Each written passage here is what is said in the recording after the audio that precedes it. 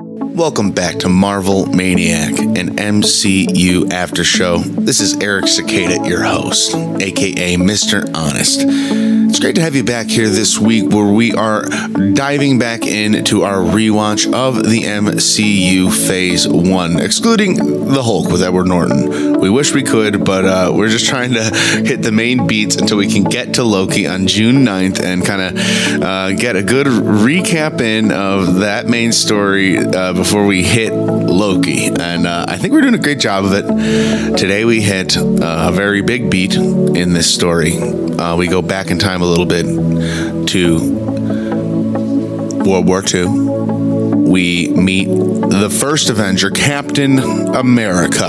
I gotta say, I don't know if I've ever watched all of these movies so tight packed together, even being this big of a fan. I love these movies, but I have watched them all very, I don't know if I've ever watched them all so close together. I really have. I've never done this big of a marathon, even as being a huge Marvel fan. So it's really good to watch the characters kind of have their stories and compare and contrast them and stuff. But Caps is a humble one, and I'm really excited to go over this with you guys. Captain America, the first Avenger. Let's start getting into it. Let's start getting into Cap's story. He is the hero that, unlike Tony in Thor, he starts with a little bit more humble beginnings. He's not rich in the beginning. He's not given his powers. He is just a kid from Brooklyn with asthma, and he's just a humble kid who wants to go fight in the war and put his life down like all the other men and and women that are doing the same in his country. He just wants to be a soldier. So there's something kind of special there, isn't there? Isn't there? So we start on an Arctic dig site. It's a giant plane that's buried in thin ice. The men on the scene, they discuss how hard it will be to get this plane out of the ice, because this plane is huge. We see a hole broken in the roof, like they saw it open, and the two men rope down into the plane. They make their way in, and they slowly work their way to the front with their flashlights. Now, we recognize this plane from the end of the movie. Now, pause. I didn't do my weekly.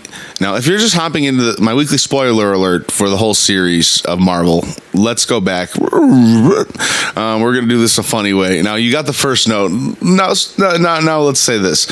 If this is your first episode of Marvel Maniac, let's just go and say, it's great that you're here. We're going to probably leave on the table most spoilers for most of the MCU at this point.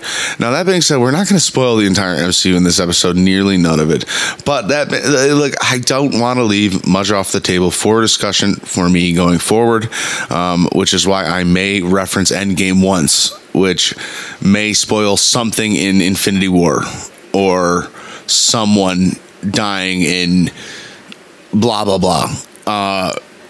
Or I might not, which I would hate to do for you. But it's just a fair, slight spoiler warning. That being said, if you don't mind that, please stay and hang out. And either way, we're so happy to have you here. I just hate to ruin somebody's new watching experience by saying something that happens later in the series. If they're listening to this as an accompaniment to their first watching of the MCU, right? I just thought I'd be really clear. There may be in this episode an alludement or a spoiler towards what happens in Cap's story later, because I'm talking about his story and most of the other character stories in my podcast rewatches of the MCU Phase 1 as if I've seen them before. So I just want to, I feel like I need to make that as clear as I can every episode, and just be as transparent about that as possible, just so the audience the newer audience understands, Okay, let's keep going. We see a hole that's broken into the roof, and two men rope down, and they slowly work their way into the plane with their flashlights, searching the plane. One man discovers an object dusted in frost. He calls his lieutenant. This object is familiar to us, and it is also familiar to him. He knows what it is. He calls his colonel. Over the phone, we hear, do you know what time it is? And the man that called him replies, I don't care what time it is. This one's waited long enough. And we see the iconic shield. Tønsberg, Norway, March 1942. A goateed man rushes into a castle tower lit by torches. He gets into it and he bars the door. He is in a clear hurry. He's being chased. Another man tells him they've come for it. The wall next to them gets demolished and a piece of brick kills the other man. A fancy car rolls in, and the hood ornament on it has an octopus with a human skull for a head. We know what this means. It's the Hydra logo. The Nazi leader, we know him as Red Skull, and I'm going to pretty much be referring to him as this the whole movie. He has another name, which I will refer to him at some point. Johann von Schmidt, I believe, approaches the bearded man. He says that it has taken him a long time to find this place and that he should be commended. The man tells Red Skull that what he seeks is just a legend. He replies, then why make such an effort to conceal it? He breaks open the tomb in front of him, and it's holding what appears to be the Tesseract. He says it was the jewel in Odin's treasure room. I love this because, it could be. Well, for one, let me just get through this. He drops it. He says it's not one something berries, but I think it's close. Now, when you're a moviegoer, you just seen Thor a year ago. You know Odin's treasure room exists, so you know this knowledge that Red Skull is going off of isn't completely incorrect. But on one end, if you're just a Captain America moviegoer, Red Skull's bad nuts crazy, God believer, and because it makes no sense what he's believing in, right? But at the same time, we know Odin and the gods are real, and the Tesseract is from Odin's treasure room, so he's just using the power of the gods for evil. It's very complex. So at this point, these parts of the story, if you've never seen it before, they're all coming together, because the post-credits scene was the first time we've seen the Tesseract of Thor, and this is where we're learning the story of Captain America, but we're also starting to learn the story of the Tesseract and the origins of how that came into play here. So Red Skull threatens to kill this man's family, so that he gives him the Tesseract. The man points him to a wall, and this wall has art on it, and the location is a discrete location. It's a little box on the wall, and Red Skull pulls it out of a slot and opens the box. The blue light glows on his face. You have not seen this, have you? Red Skull asks the man, and he tells him it's not for the eyes of ordinary men. You will burn. And then Red Skull tells him, I already have. And he shoots the man and touches his own face, kind of like his mask, I guess, to put it back on. And blood splatters on his Hydra pin. Man, this guy's ruthless. Cut to New York. We get a very skinny Steve Rogers in the Army recruitment place. He's talking to the doctor. We learned that his father died of mustard gas in the 107th Infantry. His mother was a TB ward nurse. The doctor also notices he has a very long list of medical file. A long medical file. And he tells Steve he's saving his life by not letting him in. Now, as far as his father being in the 107th Infantry and his mom being a TB ward nurse. One thing I was thinking for a second was maybe he was making some of this stuff up to look better to get in, but I don't think his father being in the 107th is a lie, considering he wants to be in the 107th, and if Bucky gets in the 107th, it doesn't seem like a mistake or a lie. If his dad was in it, it seems like he'd be in it. Doesn't seem like it'd make much sense for them to make that a fact for his father or a lie. It doesn't seem like Steve would lie that much. He just wants to get in the Army. Why would he lie about his parents like that? Later, Steve is in a theater watching a film about joining the Army. There's a rude guy, a very rude guy up front, shouting to start the movie. And Steve tells him to have some respect. Quietly, a little reserved, have some respect. Very, very Steve Rogers. But Steve doesn't have the muscles or the Captain America strength to back this up yet. But the guy keeps doing it. And Steve actually, at one point, he musters the strength to tell him to shut up. Just tell him to shut up. Now, during this scene, I can't help but think of all the time periods Steve will just see in his life. And also affect when Tony calls him an old man. In a sense, like he's right. Like it's just when he says have some respect. It's just like the theater, the movie he's sitting in, like just the air, like the time he's like the old people in the older people in the background. Like when were they born compared to when he's born? Like he's just lived in so many time periods. It's crazy. So cut to an alleyway outside. Steve is fighting the guy he was having words with in the theater. Fighting is kind words for Steve here. He's getting beat up. He's taking hits, and then Steve picks up a trash lid like it's a shield. He gets it knocked out of his hands, and the guy says, "You just don't know when to give up, do you?" Steve replies, "I could do this all day." Classic. Then we officially meet Bucky Barnes. He shows up and he gives this guy a proper beating. Bucky notices Steve was lying on his enlistment form. Steve asked him if he got his orders, and Bucky said he's going out first thing tomorrow on the 107th. Bucky takes Steve to the first Stark Expo. It's not called the Stark Expo, but it sure as hell looks like it, so I'm assuming it's the first Stark Expo. The World Exposition of Tomorrow. Bucky brings dates for him and Steve, and they go on stage. They go to the stage where Howard Stark, Tony's father, is giving a presentation on a flying car. The car starts to lift off the ground, but falls right back down. He's working on it. You could see Howard and Tony. They did great casting for Howard, young Howard. A lot of similarities with his son, the showmanship, the craftsmanship, and the genius. A lot of mannerisms, and I love it. I like this young Howard a lot. Bucky looks for Steve, but he's gone.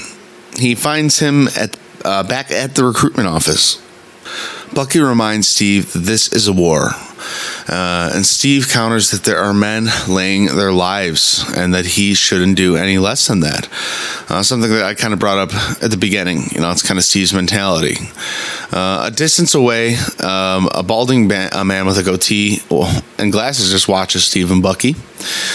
Don't do anything stupid until I get back.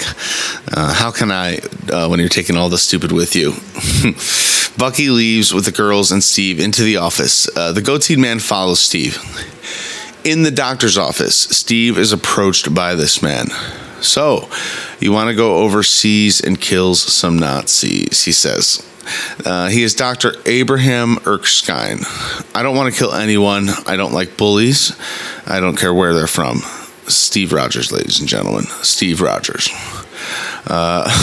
Where there are already so many big men fighting in this war, maybe what we need now is a little guy.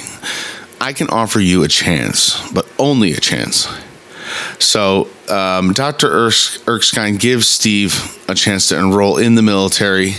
Steve is a little spooked by this whole encounter in the office at first, because he seems to be like worried that he's going to be outed for lying on his military form, like Bucky said, but he does. He gets his enlistment form returned to him, approved.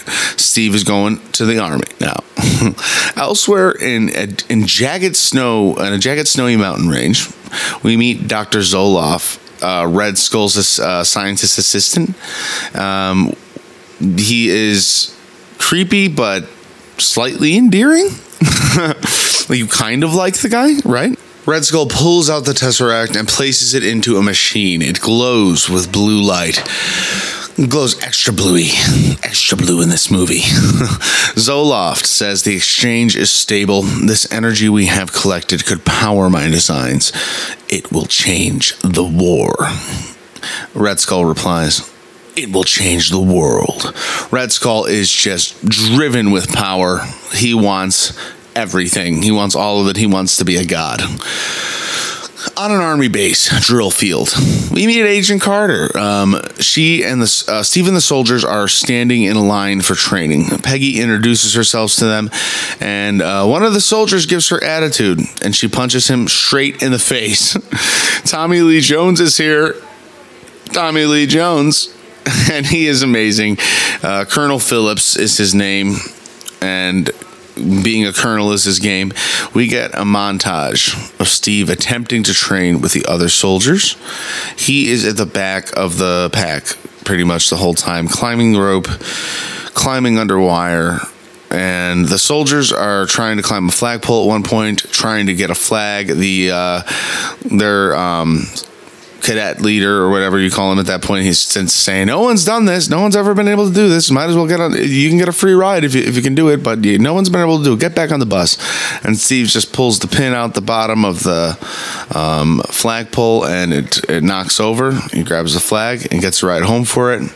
I imagine in some drill camps they make you do 100 extra laps and be like, that's not how you're supposed to do it, smart ass, that's not right, you can't do it that way. But Steve got it. It's smart. I appreciate it. I really did find it really perfect.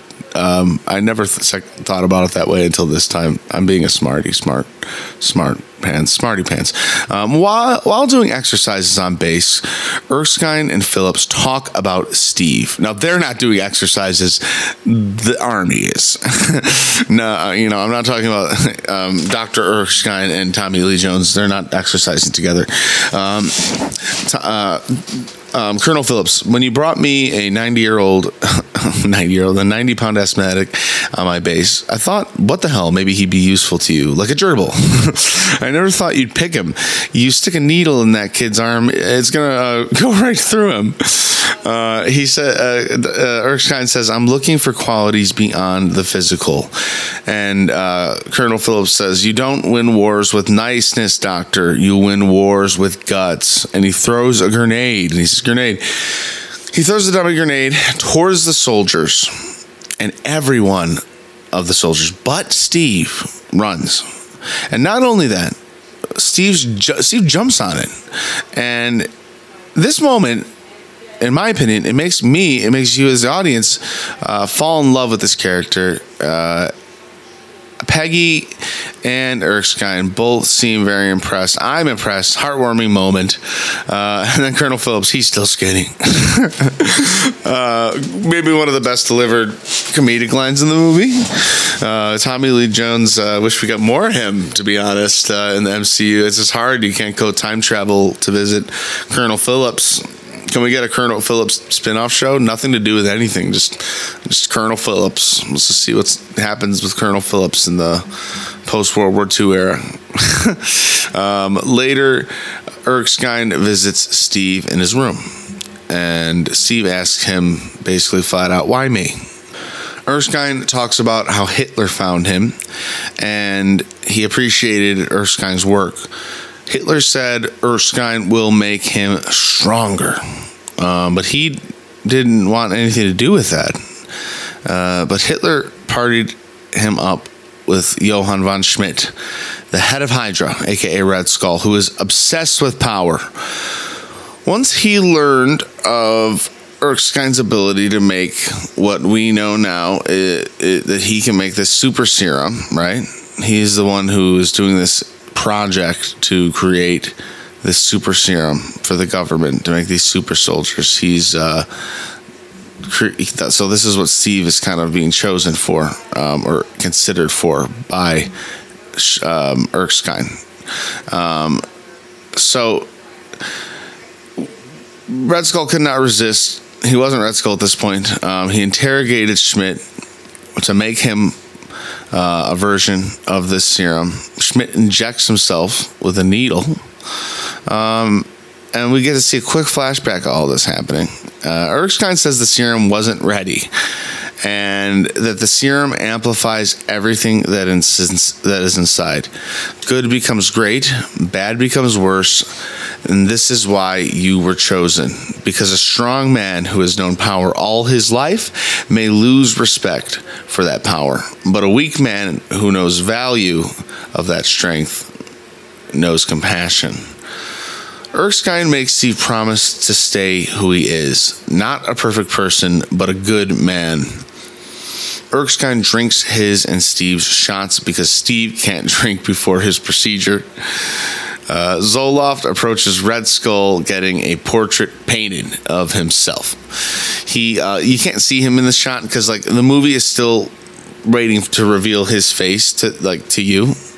Red Skull finds out that Erskine is working on another serum in America, and he wants to get it so their victory is assured. Meanwhile, Steve and Peggy are in the car on their way to the procedure.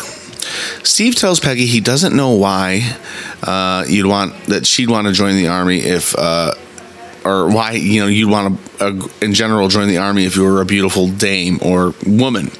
Peggy says he has no idea how to talk to women, and he says women are exactly lining up to dance with a guy they might step on. They arrive at an antique shop. Two suspicious dudes watch them enter. These dudes too come into play. Wonderful weather this morning, isn't it? Says the woman up front. Yes, but I always carry an umbrella, says Peggy. This gets the old woman to open up the back room to a huge military facility where she takes Steve down a long hallway to a giant lab. This place is packed with scientists, doctors, people, military, whatever. Tons of people. Once they enter the giant lab, the whole room goes completely quiet for a solid few seconds, and everything just resumes.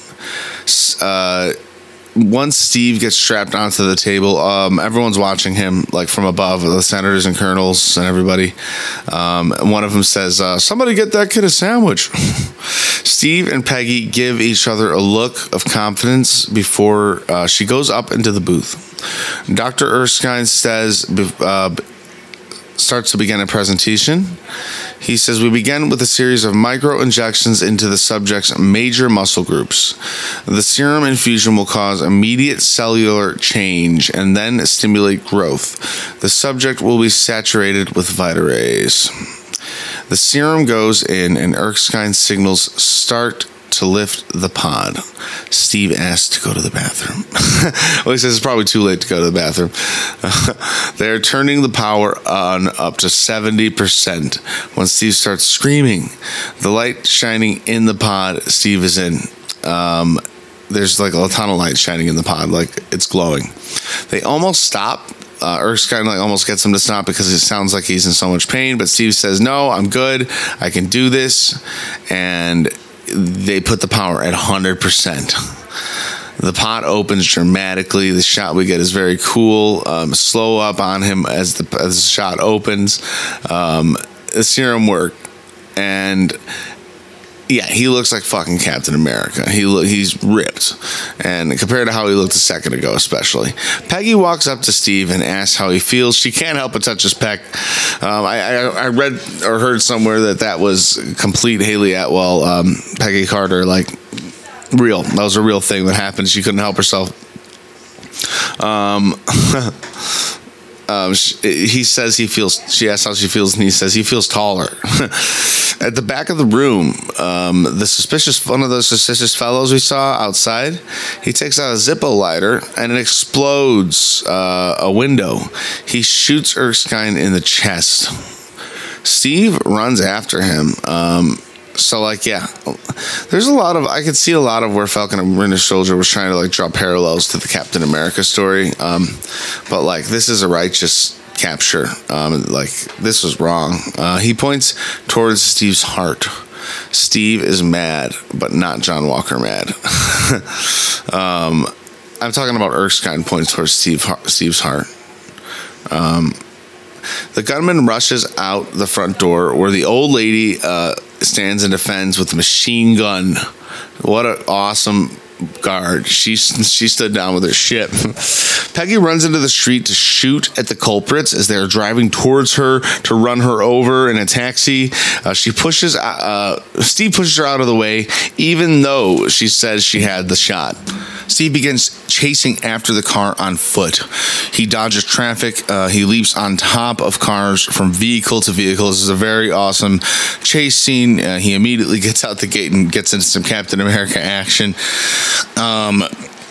He gets to the cab. The gunman is driving, and he's dodging bullets. The gunman's like shooting at the roof, and he's like dodging bullets coming off the roof. The car rolls over, like over and over. The gunman gets out, takes a young boy hostage. This guy's just nuts. Has no morals. Steve uses a car door as a shield. I find this very cool. I think this is a little like Spider-Man. And doesn't Spider-Man do that in Far From Home? A little homage to that. The kid gets thrown into the water, but he's safe, so all's good with the kid. He tells Cap to go get him. The gunman jumps into a submarine. A submarine is just in the docks. Steve dives into the water just to think the guy's going to get away, and he thinks he's going to get away. He looks pretty like calm down in the sub. He's making his getaway. Steve follows and breaks him out and pulls him ashore. He asks the man who he is. The man replies, "The first of many. Cut off one head, 2 more shall take its place. Hail Hydra." He bites out a tooth and dies. Steve looks down at his new muscle arms. That's what I wrote.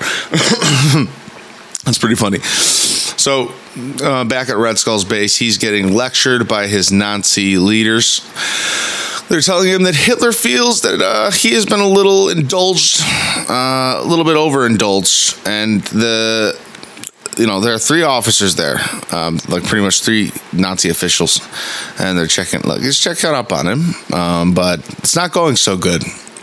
The officers notice when they're in Red Skull's war room that on his war map, that Berlin is one of the places he plans to invade. And they start to freak out and like, oh, the Fuhrer will hear about this. And shamelessly, he just uses his Tesseract gun to obliterate these Nazi generals. And he tells Zola that the Hydra can no longer grow in Hitler's shadow. It's just a matter of time. It's hard to be mad at him for wanting to take Hitler out, but in a way, he wants to kill everyone, so it's like they're both terrible. With Erskine gone, Steve is the only super soldier. Erskine was going to make more serums and try more people. We know from Falcon and Winter Soldier in the canon that there were more experiments gone bad over time. Peggy says without him or his sample that was stolen and destroyed, it will take years. Peggy says if it could work only once, he'd be proud it was you. Colonel Phillips tells Steve he's not enough without Erskine. Steve gets approached then by a senator, and he gets promoted. Now, this is a nice montage of Cap on stage with a lot of red, white, and blue ladies, and it's him traveling the country to a Captain America song, and who's dun dun dun dun dun dun dun America's eyes. I'm not going to sing it, it's very good though, and he's in his he walks out on stage in his classic red, white, and blue Captain America outfit. What is this, WandaVision, right? Am I right? No, I mean, this is honestly maybe the first time we get this in the MCU where it's like a really nice homage to the original superhero outfit. Cap knocks out Hitler in this tour. And we get to see him do this multiple times over like in the country. He goes to Chicago, New York, all the big places. We see actual Captain America comics being printed, and kids are buying. So there's this widespread knowledge of Captain America. Movies, actual movies. So we're in a movie within a movie. Captain America. The song is so good that we're hearing in the background here.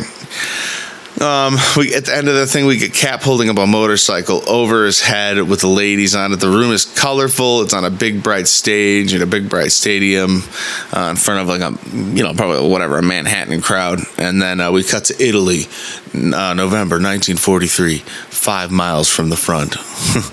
And it's just a complete change in composition. I just love what they did here. We see Cap in his bright, cheesy uniform in contrast to the soldiers in their worn out, muddy uniforms and the gray backdrop of the sky. They boo him off stage. They throw things at him. And yeah, it's hard to see. Steve doesn't want to be in this position. Backstage, Agent Carter approaches Steve as he sketches himself as a monkey on stage with an umbrella on a unicycle holding a shield. You were meant for more than this, Peggy tells him. Steve talks about how he always wanted to be on the front line and serve his country, and he says he got everything he's wanted, but now he's wearing tights. And, that's not as fun as he thought. But they both see a military ambulance pull up to another tent, and that's when Peggy tells Steve that the 107th Division, many of them were killed or captured. We know this, that Bucky is in this division, so Steve runs to Captain Phillips. I just love this guy. I love Tommy Lee Jones. He tells Steve that Bucky is captured, and Steve asks if they're planning a rescue mission, genuinely. And he's like, yeah, it's called winning the war. But Steve's like, but if you know where they are, at least why not? And then he just gets cut off. They're 30 miles behind enemy lines through some of the most heavily fortified territory in Europe. We lose more men than we'd save, but I don't expect you to understand that because you're a chorus girl. Dang, Tommy Lee. I mean, Captain Phillips. Isn't there a Tom Hanks movie with that title? Steve says, I think I understand just fine. And he eyes the war map that's sitting in front of him. Steve's about to break some orders. I like this. Peggy asks Steve what his plan is and almost hesitates to let him go. She follows him out. He says, you said I was meant for more than this. Did you mean that? And she says, every word.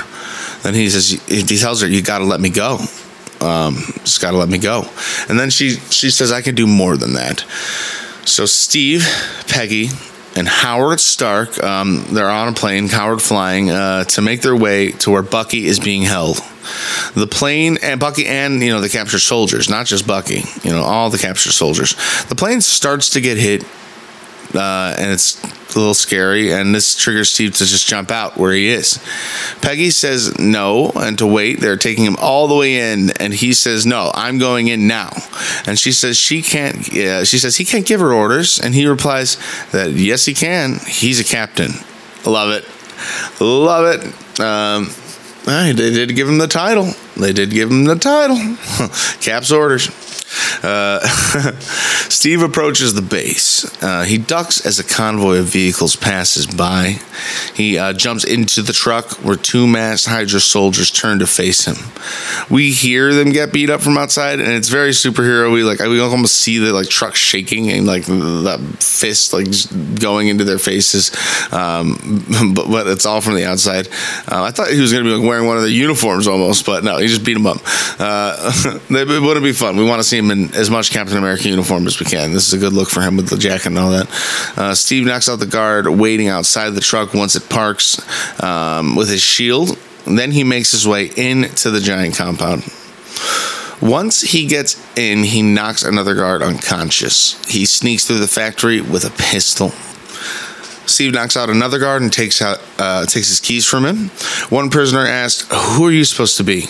And he says, "I'm Captain America." Damn right he is.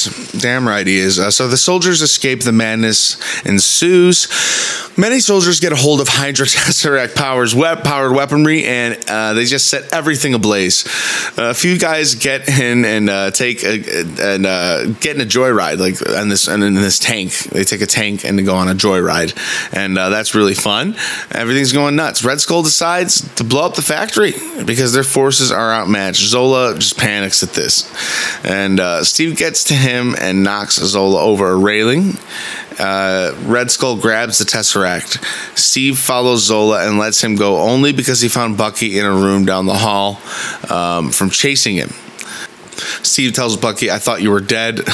Bucky tells Steve, "I thought you were smaller." The factory starts to explode, so Bucky and Steve run over a catwalk. Just when on the other side, Red Skull and Zola are guarding. Not really guarding, they're just approaching. Captain America, how exciting. I am a great fan of your films. So, Dr. Erskine managed it after all. Not exactly an improvement, but still impressive. Steve punches him in the face, and he says, "You have no idea." Red Skull punches him back. Zola pulls the catwalk apart, so they are separated. No matter what lies Erskine told you, I am as great a success. Then he pulls off his mask and he reveals his true Red Skull form. "You don't have one of those, do you?" Asks Bucky. The way he asks it is just so perfect. You're deluded, Captain America. You're deluded, Captain. You pretend to be a simple soldier, but in reality, you are just afraid to admit that we have left humanity behind. Unlike you, I embrace it proudly, without fear. And then Cap says it's the best one-liner after all that. He says, "Well, how come you're running?" And he's getting into an elevator and going up it at that exact moment. And Red Skull goes up to the top, and there's like a one-person airplane, and Zola's with him, and he's like, "Well, what am I going to do?" And he like gives him the keys to his car, and Zola goes down to the garage and has to boot out of there in a car. Okay. Bucky and Steve try to cross a narrow steel beam over immense flames. Bucky barely makes it, and Steve makes a huge leap over the chasm. Back at the base, Colonel Phillips is declaring Steve dead. He tells Peggy that he can't touch Stark because he's rich and weapons contractor, but, well, she's a different story. And they're interrupted. They're interrupted. A big crowd gathers around the return of Steve and all the captured POWs with the Cap theme song. Bum, bum, bum, bum, bum, bum, bum, bum. I'm sorry, I couldn't help it. The soldiers all cheer. Highlight moment of the movie. Colonel Phillips approaches them in awe. Steve says he'll take disciplinary action, but Phillips says, not necessary. Steve's a freaking hero. You can't help it. How could you not commend the guy for saving all those people? Right? Peggy tells Steve that he is late, and he tells her that he couldn't call his ride. He takes out the radio she gave him, and it was busted. What could he do? Bucky screams, "Let's hear it for Captain America!" The soldiers all cheer around him. I just love this heartwarming moment. End of like an act in the movie, if you ask me. It's a big victory, and also transition into, a moment where Cap becomes Cap.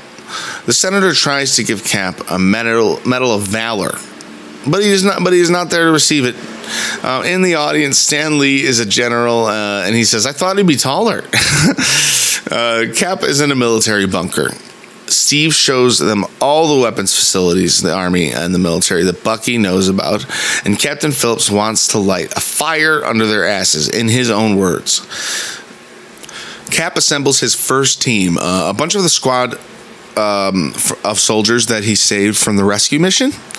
They're really good guys, really fun group. Agent Carter enters the bar that they're in a very bright dress. She's stunning. The room stops when she enters, literally.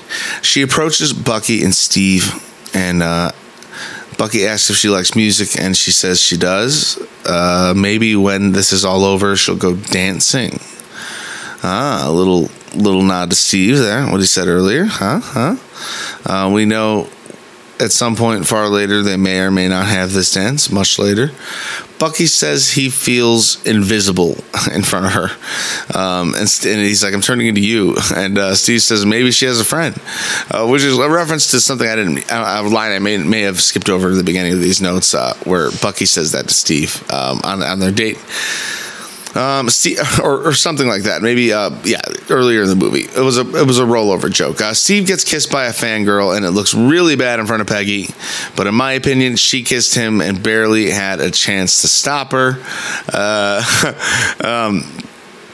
Howard takes Cap around the shields. Now, Cap says Howard's like, you're taking a liking to the shields, I see. And Cap's like, yeah, they're more useful than you think.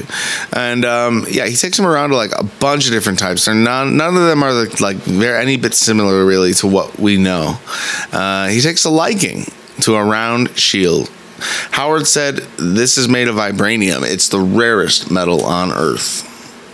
He asks Peggy what she thinks, and she shoots at it 3 times. Still a little angry about catching Steve in the act of, kissing someone else. She says, I think it works. And then he tells Howard, I had some ideas about the uniform. And he's like, yeah, whatever you want. And then we cut to Cap wearing the new uniform and mask as he busts into a factory with his comrades behind him. He straps the shield to his back. This is really one of the sickest Captain America montages you can ask for, let alone in the first frickin' movie. He goes hard on these Hydra soldiers, insanely hard. Cap escapes an exploding factory on his motorcycle. One of Cap's team rolls under a Hydra convoy, plants an explosive, and explodes down the road. They all celebrate. In a small movie theater, Carter and Captain Phillips watch Steve on the field, and he's kind of in a truck, or on the move with his team, and he pulls out a picture of her in his pocket, and it can be seen on screen, and she looks very humbled, or in love, for that matter. A sniper has a shot on Steve, a very clear shot. But we see another scope pick up that sniper, and he gets taken out. It's Bucky. It's good to see Bucky having Steve's back like that. True MVP and a true good best friend, BFF right there. We get the iconic shot that we see usually in the Marvel opening sequence now of Cap hurling his shield towards the camera. So good. Cap breaks into a tank by slamming his shield on top of it. He pulls the guy out, he tosses a bomb, tosses it in the tank, then jumps out over epic flames. One of the coolest shots in the movie. Red Skull is just enraged. He's like, we're losing.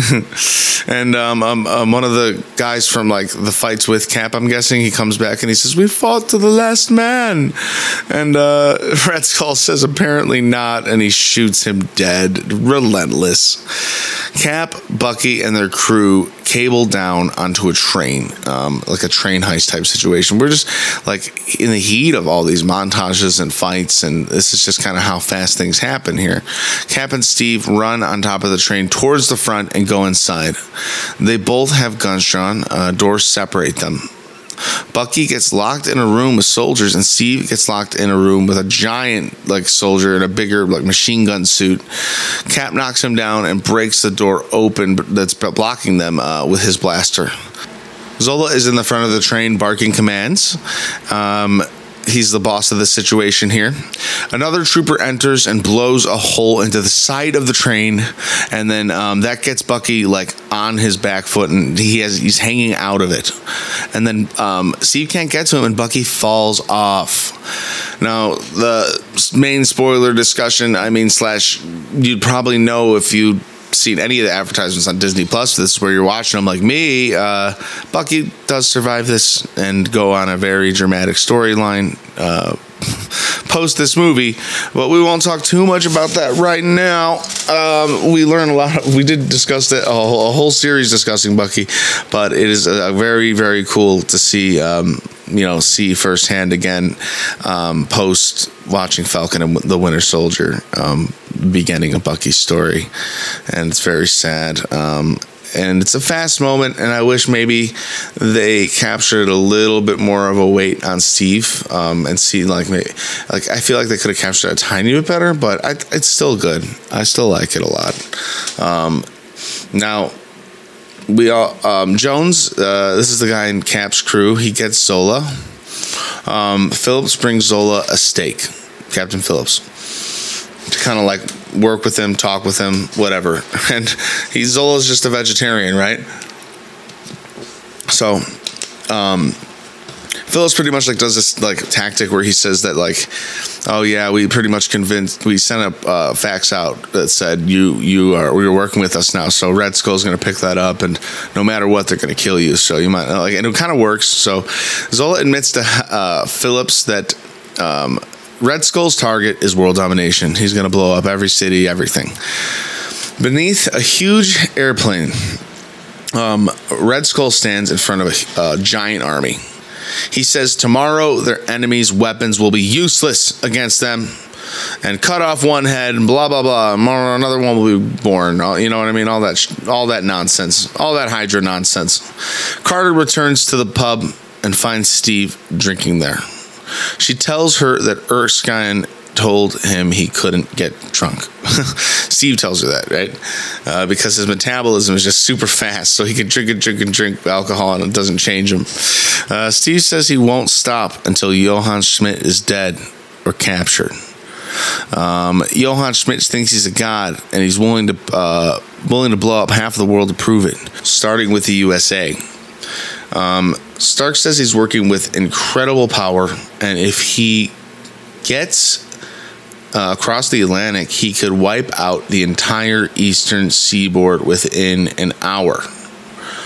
So they have under 24 hours to do this, to capture Red Skull and like stop him from following through with his plan.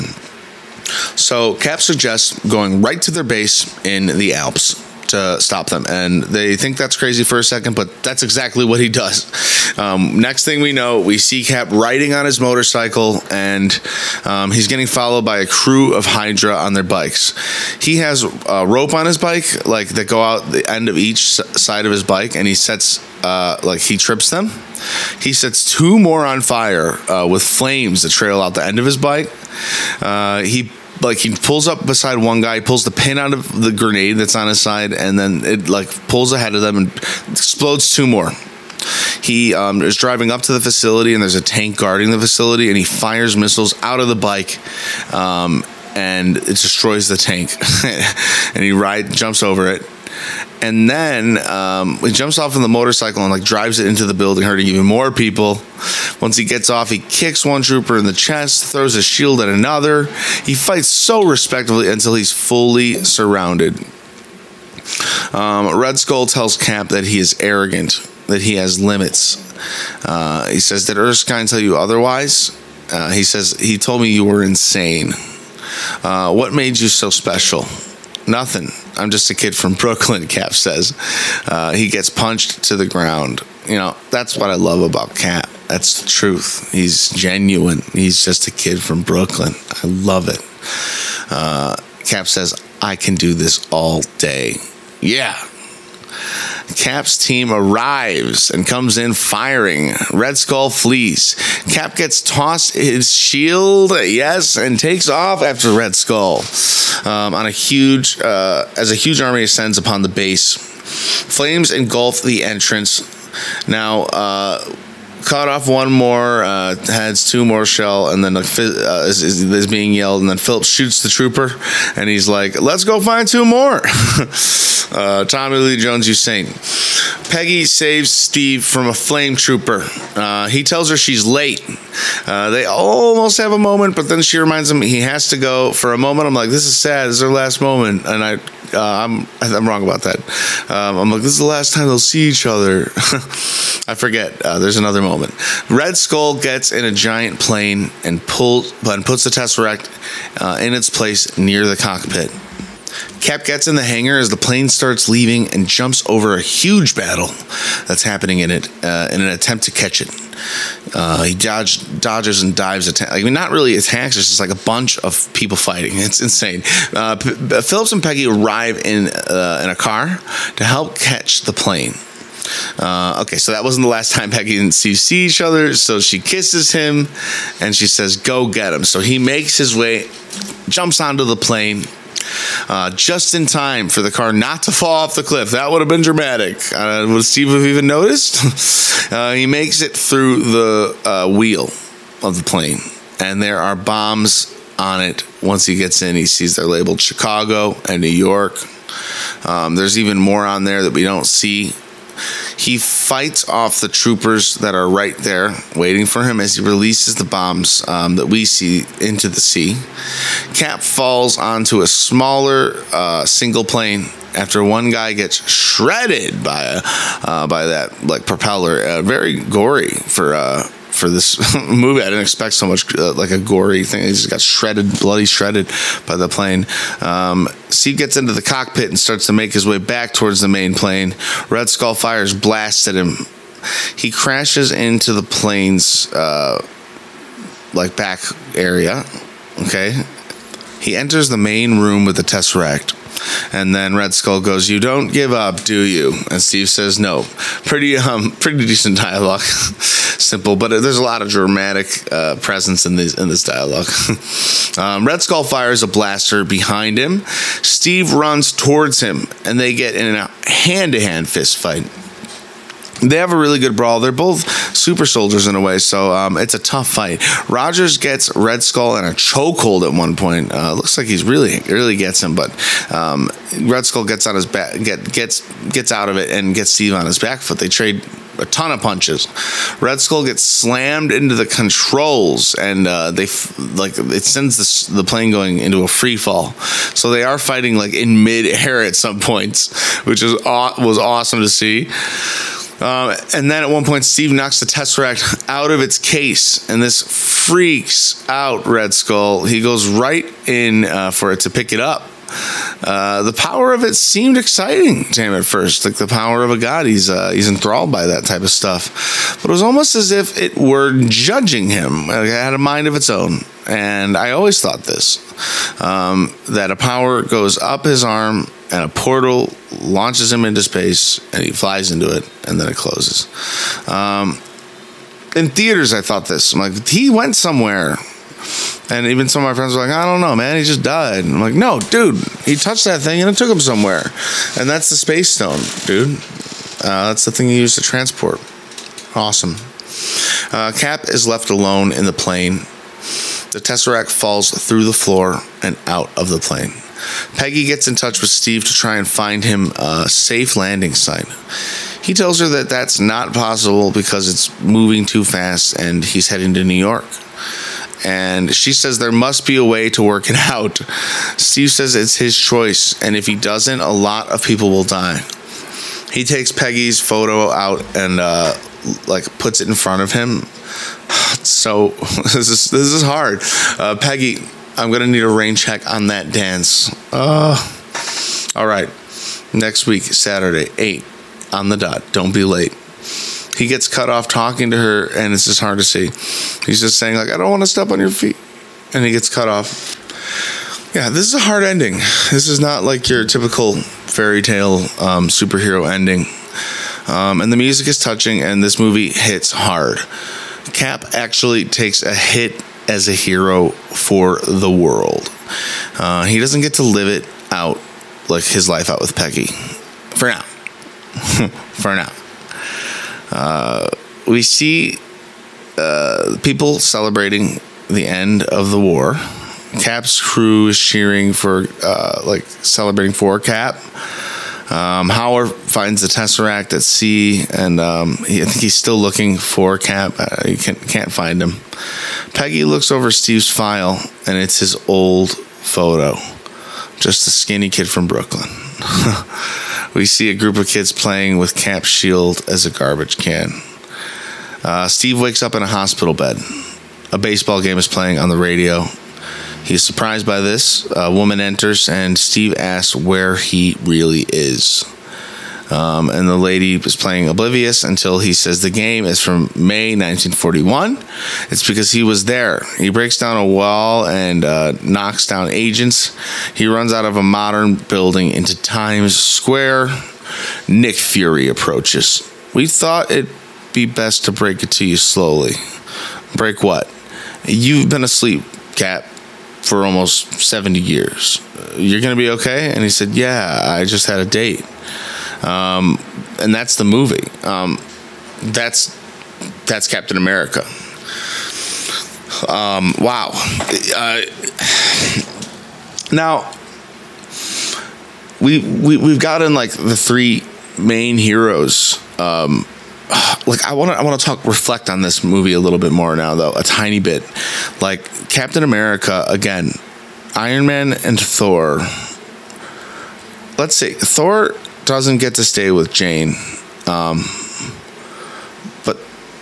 would you say Thor gets to keep more at the end than Cap? Thor still gets to keep Asgard and a hope to see Jane again.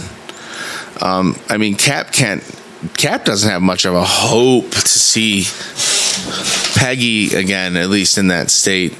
You know, there's not much of a hope for time travel, right? It's pretty much undoubtedly in his mind not going to happen. He's stuck in the future. So Iron Man's story pretty much ended on a happy ending from where we left him. I mean, he went through some tough shit, but like he's okay. But Captain America, he's been through the trials and tribulations here, and he took a hard hit at the end. And yet he's going to be one of the most positive spirited members of the Avengers, which we're going into next week. Captain America, the First Avenger, one of the most underrated films in the MCU, and a great start to Cap's story. Completely different style of movie than we have in most of the movies in the MCU. A different time period, and it's totally MCU all the way. And it's if you're thinking of rewatching it, even after listening to this, I'd just throw it on. You'll like it. It's a good rewatch. It's a good rewatch. I loved watching it again. And with that being said, we are really rolling through these weeks, and all of a sudden we are just like not even but a week and a half away from Loki. Yeah, so next Friday, the 4th, we are going to be posting our Avengers rewatch episode, which will be a blast to cover as well. And I feel like many of you may notice, you avid listeners, you wonderful Marvel maniacs, that these episodes have been going on a little bit later than some of the after shows for, WandaVision and Falcon and Winter Soldier. And for that, I just want to say that these movie episodes take a little bit longer for me to do, and I figured I want them to be better. So since there are movies that have come out already, I put them out on the same day, just a little bit later. And but for the Loki reviews, they're going to be out as quickly and as promptly as the other review episodes. So for Wednesday the 9th, like after midnight, I'm going to be posting those episodes as soon as I watch and review them. And I'm so excited for Loki on June 9th, Wednesday. Don't set your calendars, folks. We're about to go full Marvel Maniac on this. It's been a pleasure having you here today. I have had a great time watching Captain America. We've been through Iron Man, Thor, and Cap. Next week, they're going to unite, and they're going to bring a couple of other players into the mix. Nick Fury, he's been gathering some superheroes, and it's time to bring them together to fight a greater enemy. And we need to see like all this come to play after watching them all together, all separately, bring them together. It's going to be really fun next week. I'm pumped to watch the Avengers and talk about it on here.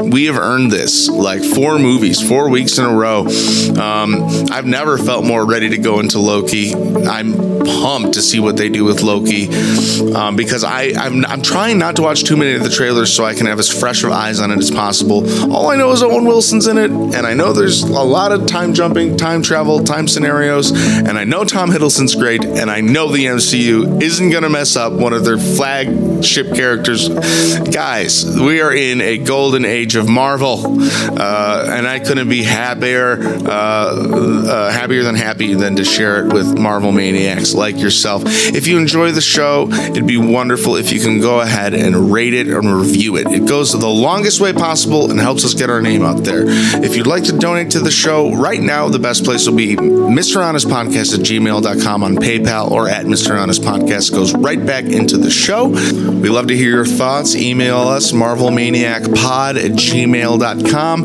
Tweet us at MarvelManiacPod. I can't wait to see you next week. You have a wonderful week, great day. Thanks for coming. And until then, Avengers, disassemble.